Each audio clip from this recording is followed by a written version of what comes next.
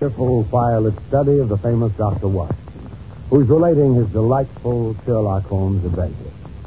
Good evening, Doctor. You look a bit irritated, if you'll pardon my saying. Good evening, Mr. Manning. Good evening. Yes, I am a bit annoyed, and with good reason. I don't know if I've told you that Holmes has been listening in to these reminiscences. Well, here's a letter I received from him after last week's story. Read it. All right. My dear Watson, I noticed that in your last broadcast, you gave way to your regrettable habit of emotionalizing your story. Detection, my dear fellow, is or ought to be an exact science.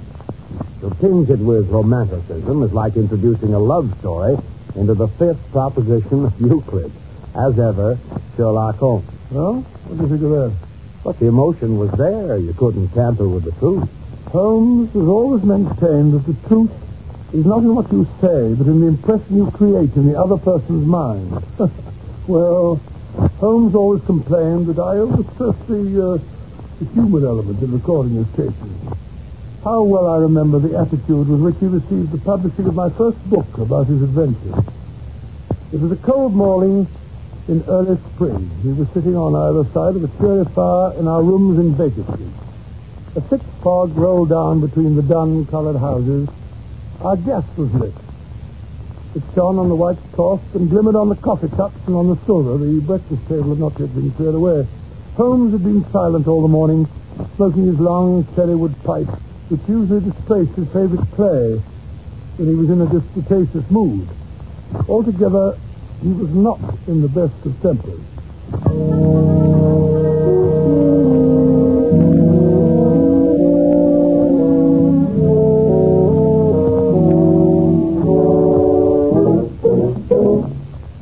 Matches. Where are the matches? Look at that confounded fog.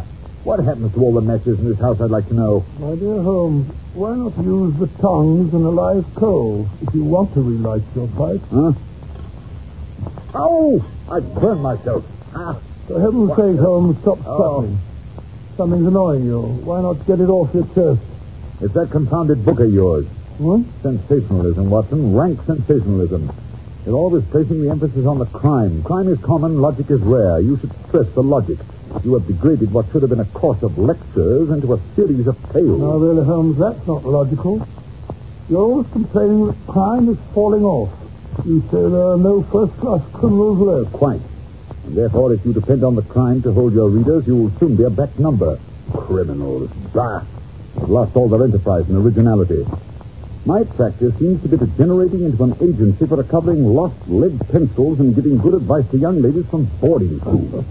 Advice to the lovelorn, eh? Well, look at this. This note. It came by this morning's post. Here. The last straw, that's what it is. Read it. Let's have a look. Dear Mr. Holmes, I'm very anxious to consult you as to whether I should or I should not accept the situation which has been offered me as a governess. I shall call at 10:30 tomorrow if I do not inconvenience you. Yours faithfully, Violet Hunter. What is it? So it's 11 now. Exactly. She's late. Just like a woman. I say, Holmes, this must be your young lady now, walking briskly up the street. I see. Brisk, purposeful manner. Nice, bright, intelligent face. Yes, it is. She's stopping at our door. Well, maybe something in this case after all, my dear Watson. She's not the hysterical sort that makes a fuss over nothing.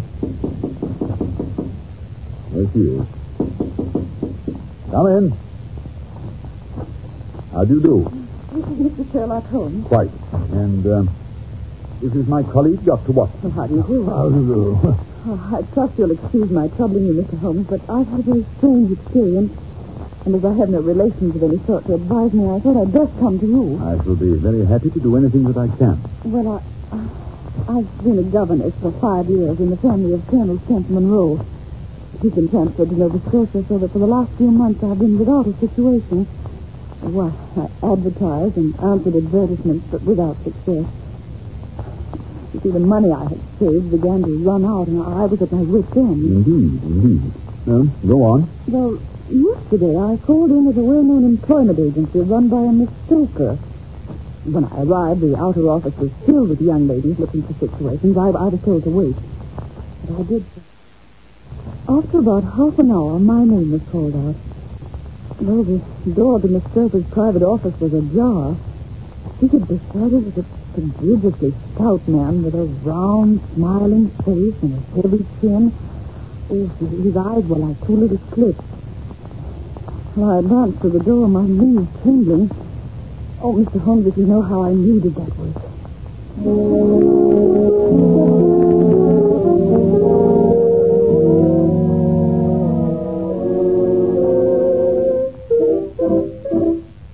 Come in, my dear. Come in. Mr. Newcastle, this is Miss, what is your name, my dear? Miss Hunter, Violet Hunter. Oh, yes, Miss Hunter. Capital. I couldn't ask for anything better. I'm sure you'll do, Miss Hunter. I hope so, Mr. Newcastle. You're looking for a situation as governess? Yes, sir. And what salary do you ask? Well, I had £4 a month in my last place. £4. Sweating. Rank sweating. How anyone could have the audacity to offer that to a lady with such attractions, such accomplishments. A lady fitted for the rearing of a child who may someday play a considerable part in the history of this country. Your salary with me, madam, will commence at £100 a year. 100? Oh, Mr. Newcastle. And furthermore, it is my custom to advance my young ladies half their salary beforehand. May I ask where you live, Mr. Newcastle? Hampshire, a charming rural spot. The Copper Beeches is the name of the place, 5 miles north of Winchester. Oh, the dearest old house. And what would be my duty? One child, a dear little romper aged 6. Oh, if you could see him killing cockroaches with a slipper. Smack, smack, smack. He's gone before you could wink. My sole duty, then, is to take care of this child. Well, I'm sure your good sense would suggest that you obey any little commands which my wife might give, provided, of course, that they were such as a lady might obey with propriety. You see no difficulty, eh? Oh, I should be happy to make myself useful. Oh, by the way, in dress, for example, we're faddy people. Faddy but kind-hearted. Now, if you were asked to wear a particular dress that we might give you, you wouldn't object to our little whim. Oh, no. Or to sit here or there, that wouldn't be offensive to you. Why, no. Or to cut your hair short before you come to us. My hair? Oh, yes, it's quite essential. It's a little fancy of my wife, you see. And ladies' fancies, my dear Miss Hunter, must be consulted. But my hair... Oh, no, I couldn't. No, what a pity. Well, in that case, Miss Stoker, I'd best inspect a few more of your young ladies. Good day, then, Miss Hunter. I am afraid you must consider yourself stuck from our list. Oh, but... You can hardly expect us to exert ourselves to find another such opening for you. But, Miss Stoker... Good day, Miss Hunter. Oh, just a minute, Miss Stoker. Let's not be too hard on the young lady. After all, my request was a little sudden. Perhaps, Miss Hunter, you'd like 24 hours in which to consider the matter. And in view of the fact that you have particularly beautiful hair, I might be willing to raise the salary to £120 a year to recompense you for our little eccentricity.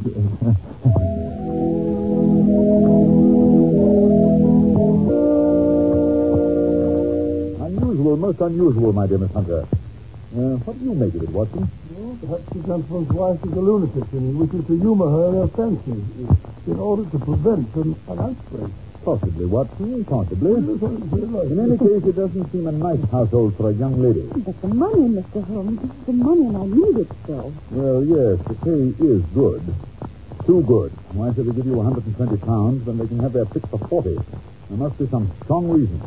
But I have no choice. Then you've made up your mind to accept? Yes, I must. I thought if I told you the circumstances, you would understand afterwards if I wanted your help. And Mr. Holmes, I should feel so much stronger if I knew you were behind me. Certainly you may carry that feeling away with you. And if at any time you should find yourself in danger... Danger? Well, what danger could there be? My dear Miss Hunter, it would cease to be a danger if we could define it. But remember, at any time, day or night, just telegraph me and we'll come to your help. Thank you, Mr. Holmes. Thank you.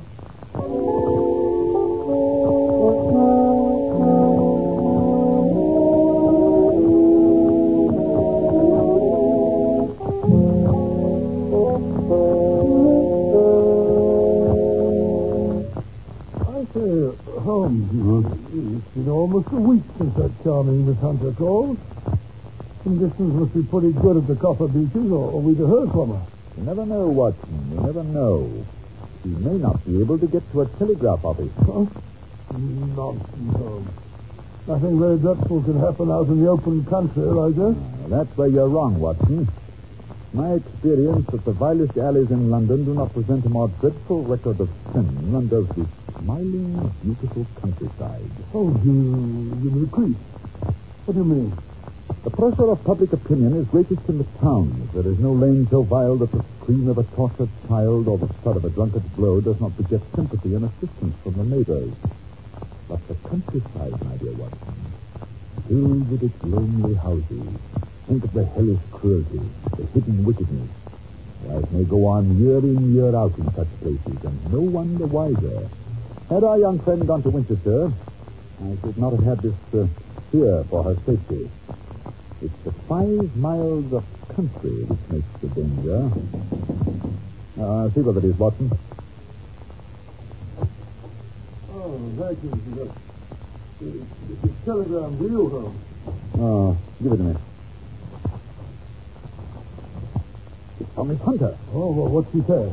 Come at once. We'll meet you at the Black Swan Hotel, Winchester, at 3 this afternoon. And at my wit's end, don't fail me. What do you suppose has happened? Hurry, Watson. We've no time to lose. There's a train from Waterloo Station in half an hour. If we can only get to her in time.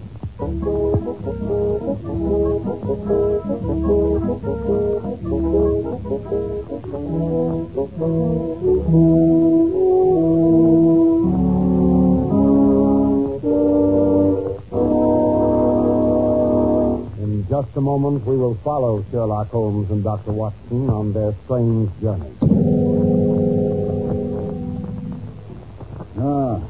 Yes, there's the Black Swan.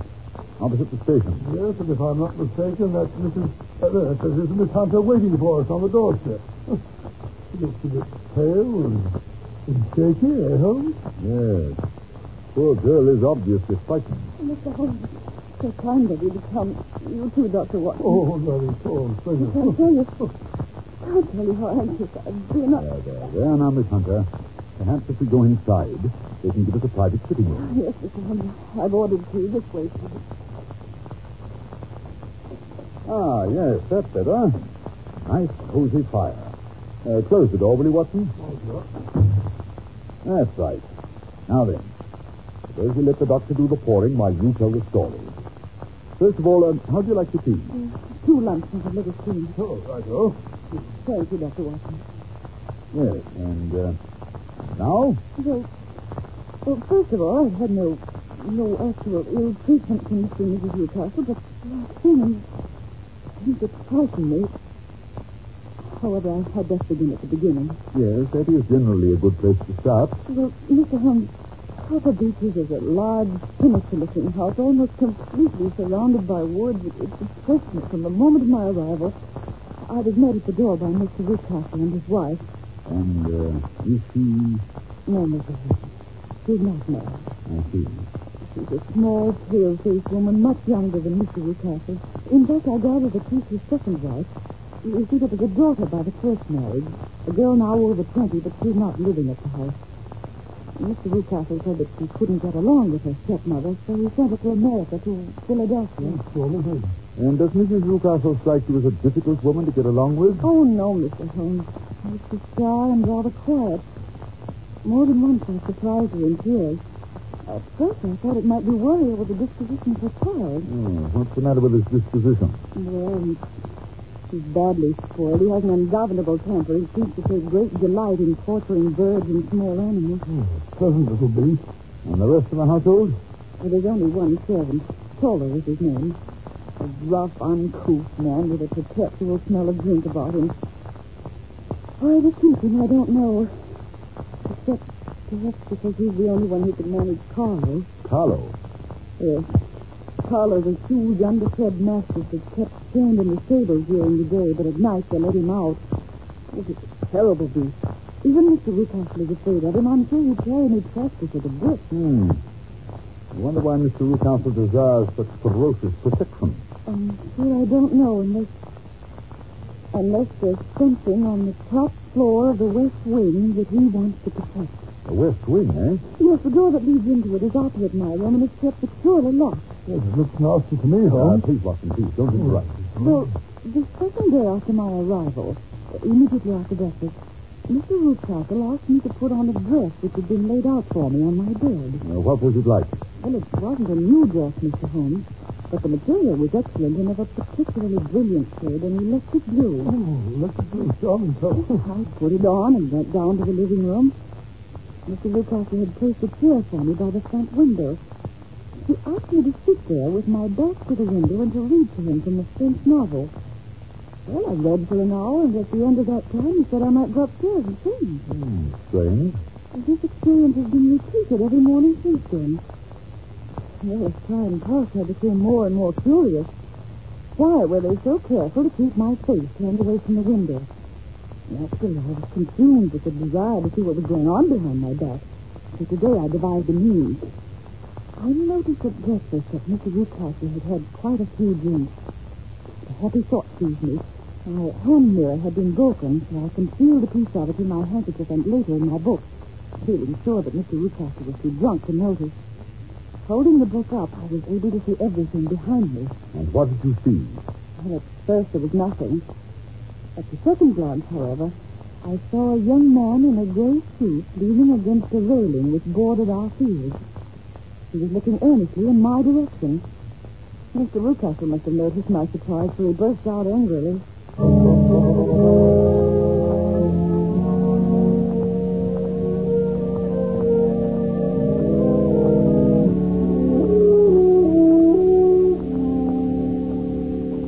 Really, Miss Hunter, your attention must be wandering. That's the second time that you've made that passage. Oh. Furthermore, there's an impertinent fellow up the road who's staring at you. Is he a friend of yours? Oh, no, Mr. Rootcastle, I don't know anyone around here. Well, kindly turn around and motion him to go away. Oh, wouldn't it be better not to notice him? Do what I tell you. I really don't encourage you to have any followers. Very well, Mr. Rootcastle. Where? Impertinent fellow. That will be all for this morning, Miss Hunter. You may go to your room. Oh, but Mr. Rootcastle, I hope you don't. Go to your room, I say. Yes, sir. And after this, you needn't bother to wear that blue dress. Oh, dear, what a frightful household. If I could only get away from here, it's all so depressing. What? But he's left the key in the door to the west room.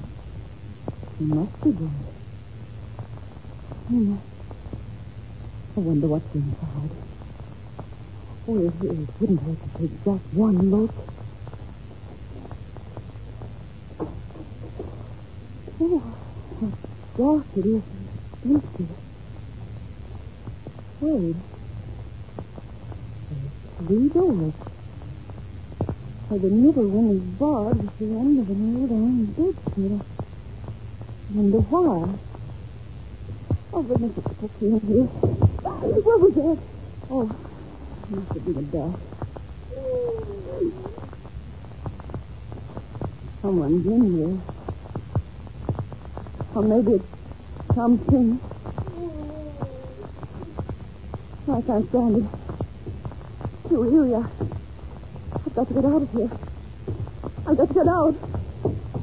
Oh, dear, there comes Mr. Rootcastle. Mr. Rootcastle. Mr. Rootcastle. It was you, then. I thought it must be when I saw the door open. Oh, I'm so frightened. My dear young lady, and what frightened you? I was foolish enough to go into that vacant wing, but it was so lonely and eerie, and a bat swooped down into my face. Is that all? Well, what else could there be? And why do you suppose that I keep that door locked? I'm sure I don't know. It's to keep people out who have no business there, you see. I'm sure if I'd known. Well, you know now, my dear young lady. And if you ever put your foot over that threshold again, I'll throw you to the basket.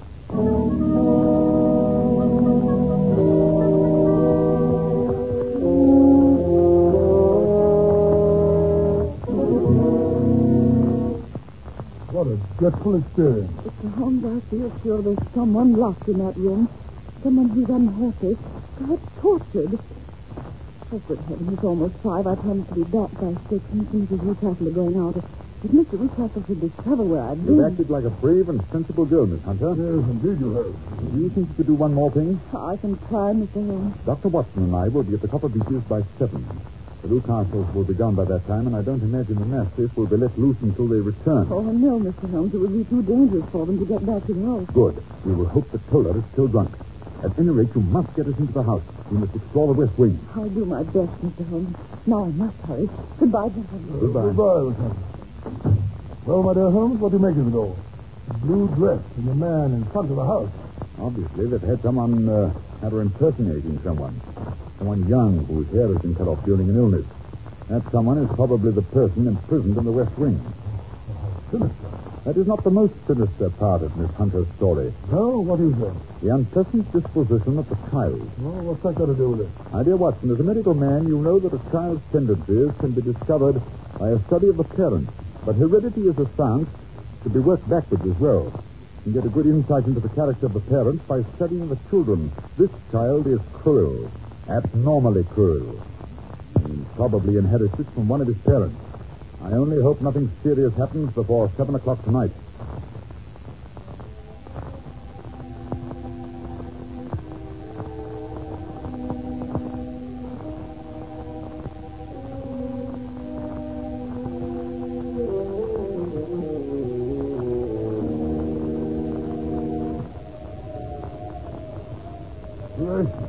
What a night. The first thunderstorm of the season.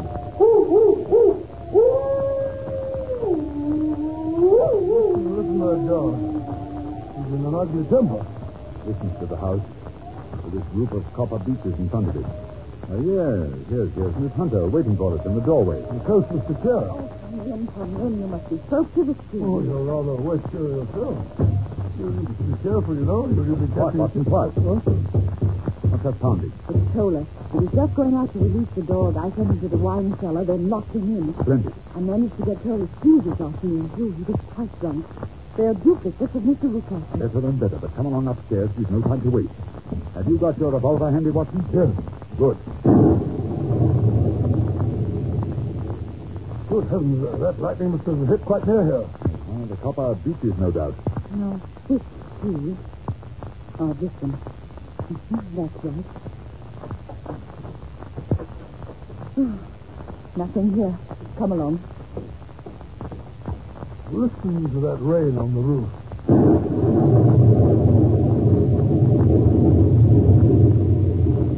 The middle door, you said. Hello in there. No answer. I don't like that. Watson, help me remove this bedstead, will you? That's right. It's tied at one side. Here, cut the rope. That's it. The door's locked. Oh, we must break it open then. Come on. 1, 2. Hello. There's no one here. Villain Rucastle has made away with the prisoner. You may be right. He's probably been carried off. Yes, but how? Through the skylight. It's still open. Shut that table over here. What are you going to do? Stand on it, of course. Yes. 2 pairs of footprints, and there's a ladder resting against the eave. Oh, that's how he did it. But that's not possible. The ladder wasn't there when the Rucastles went away. Then he must have come back. He's a dangerous and clever man. Listen. Yes. I think I hear his steps on the stairs. Oh, Mr. Holmes, you'll kill us all. I thought I'd find you here. You villain, what have you done with your daughter? I'm the one that asked that. You thief, you robbers. I've caught you. You're in my power. I'll take you. Follow. Oh, Follow. He's going to get the dog. We'll be torn to shreds. Quick, Watson. We must close the front door. Right, draw. Let me up, Mr. Rucastle. Loose the dog. You kill Mr. Rucastle. Oh, quick. It'll be too late. Hold on. Get the keys, miss. I'll let him out. All right. Oh, it's Carlo. He's got Mr. Rucastle by the throat. Quick, Watson, give me your revolver. Careful you don't hit the man by mistake. Shut up and stand back, Watson. Oh, Mr. Holmes, thank heaven. You killed Carlo. I thought it was too late. It's so horrible. I think I feel... Watson and Tola, bring Rucastle into the house, will you? Oh, it is so strange. Sweet. I can't stop. No, Miss Hunter, please, it's all over. Just you go upstairs and pack your bag. Dr. Watson and I are going to take you back to town with us on the 9 o'clock train.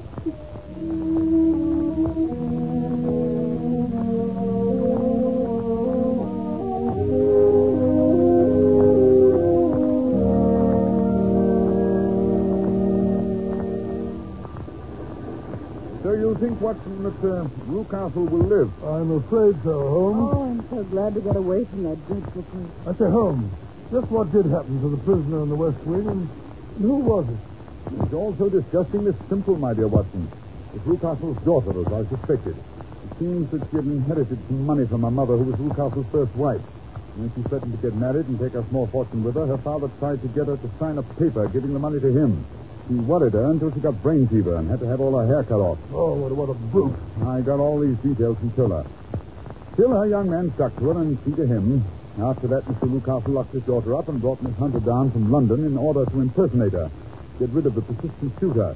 This young gentleman, however, was a persevering chap, and having greased Toller's palm very thoroughly, he learned the true state of affairs. With the help of Toller and a long stepladder, he rescued his fiancée. They're now headed for Southampton with a special license, and this time Miss Newcastle, or rather Mrs. Fowler, is really going to America on our honeymoon. Oh, this is quite romantic, isn't it, Holmes? Ah, you and your romance, Watson. You're a regular old woman. Well, I'm glad we were able to help the poor thing, but I wouldn't go back to that house again. Not for twice the salary. Oh, that reminds me, Miss Hunter. I was talking to a friend of mine about you the other day. She has a private school in Walsall. I believe she said she had an opening for you. Oh, Mr. Holmes, you're a darling. No, my dear. It's quite inconsequential. You already know. Shut up, Watson.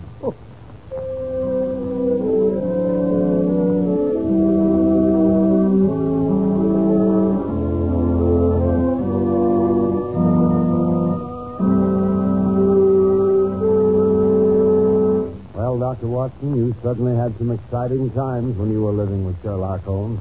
I certainly did, Mr. Manning. Those were the days. I mean, never a dull moment. Yes, when I think of the thrilling experiences that Holmes brought into my life, I can almost